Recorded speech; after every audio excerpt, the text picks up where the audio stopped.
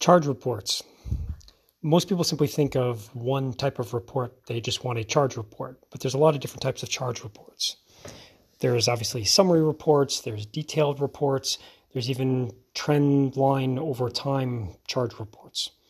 And they're all different.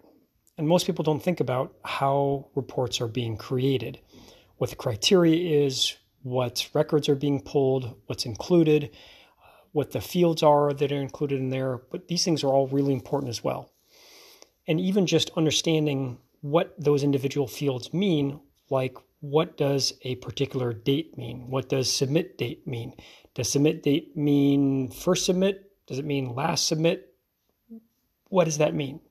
And if you have submit dates for a primary and a secondary, does one overwrite the other when you get the claim submitted again to the secondary? These are all things that are very important to understand if you want to be able to effectively utilize the data that you are generating. And looking at reports by data service for charge versus submit date is also important. And it really depends on your goal, what question you want to have answered. If you are looking at a charge report by data service, oftentimes the primary question that people are trying to answer is to do reconciliation, meaning you are trying to compare the patient encounters that you had during a particular period with what got entered into the billing system. Charge reconciliation. We saw a patient, did it get into the system? Oftentimes the best way to do that is to run a charge report by data service. You know you saw a certain number of patients, whether those are clinic visits, whether it's surgeries, whatever it might be, on a particular date, and you can reconcile to everything that happened on that date. The submit date is more often than not about cash flow prediction. If you want to know how much revenue you're likely to generate in an upcoming period, a good predictor of that, what's highly correlated, is the amount of charges that went out the door.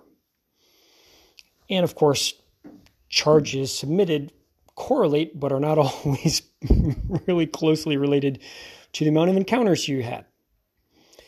So submit date is really important. Data service is really important. They're very, very different reports.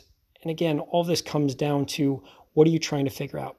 If you want to look at the cycle time, meaning how fast are claims getting entered in the system or how fast are claims getting out the door, typically, again, that's charge detail based on submit date.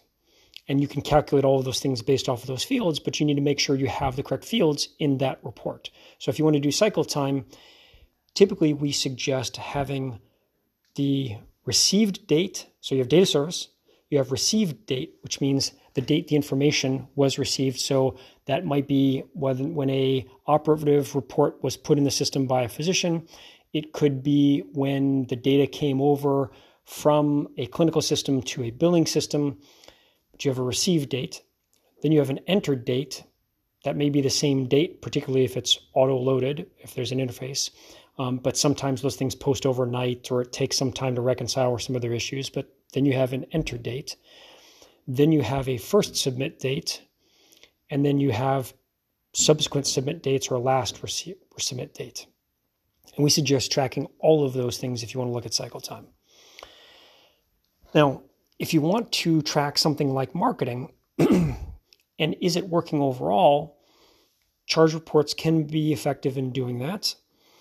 And you can see whether or not the encounters are increasing over time, whether charge dollars are increasing over time. But even if revenue is dropping or staying static, you would want to look at that on an encounter basis rather than on a dollar basis, because it's possible that reimbursement is dropping while patient volume is increasing.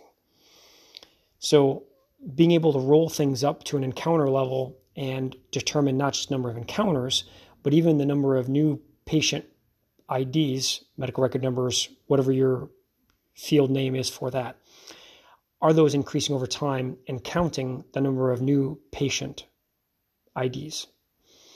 That can be very effective in looking at whether or not your marketing is working. Of course, ideally, you'd want to be able to include referral sources in there, like referring physician or something else, if that's involved in that process, because again, that can actually tie out to your salespeople and other things, but that's another whole discussion.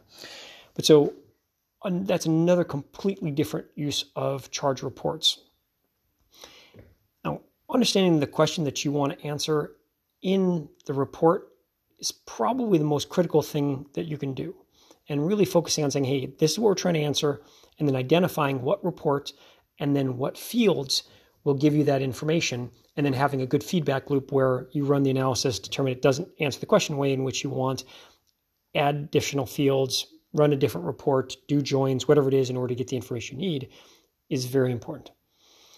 And if you run something by submit date and it hasn't been submitted yet, so if you run a charge detail report based on submit date and something hasn't yet been submitted, typically it won't show up in that report, which means it's just completely missing.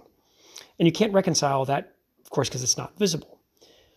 One always needs to be careful of what is missing from a report that you don't know is missing. So quality control in the form of tying out reports is also really critical for success in revenue cycle management.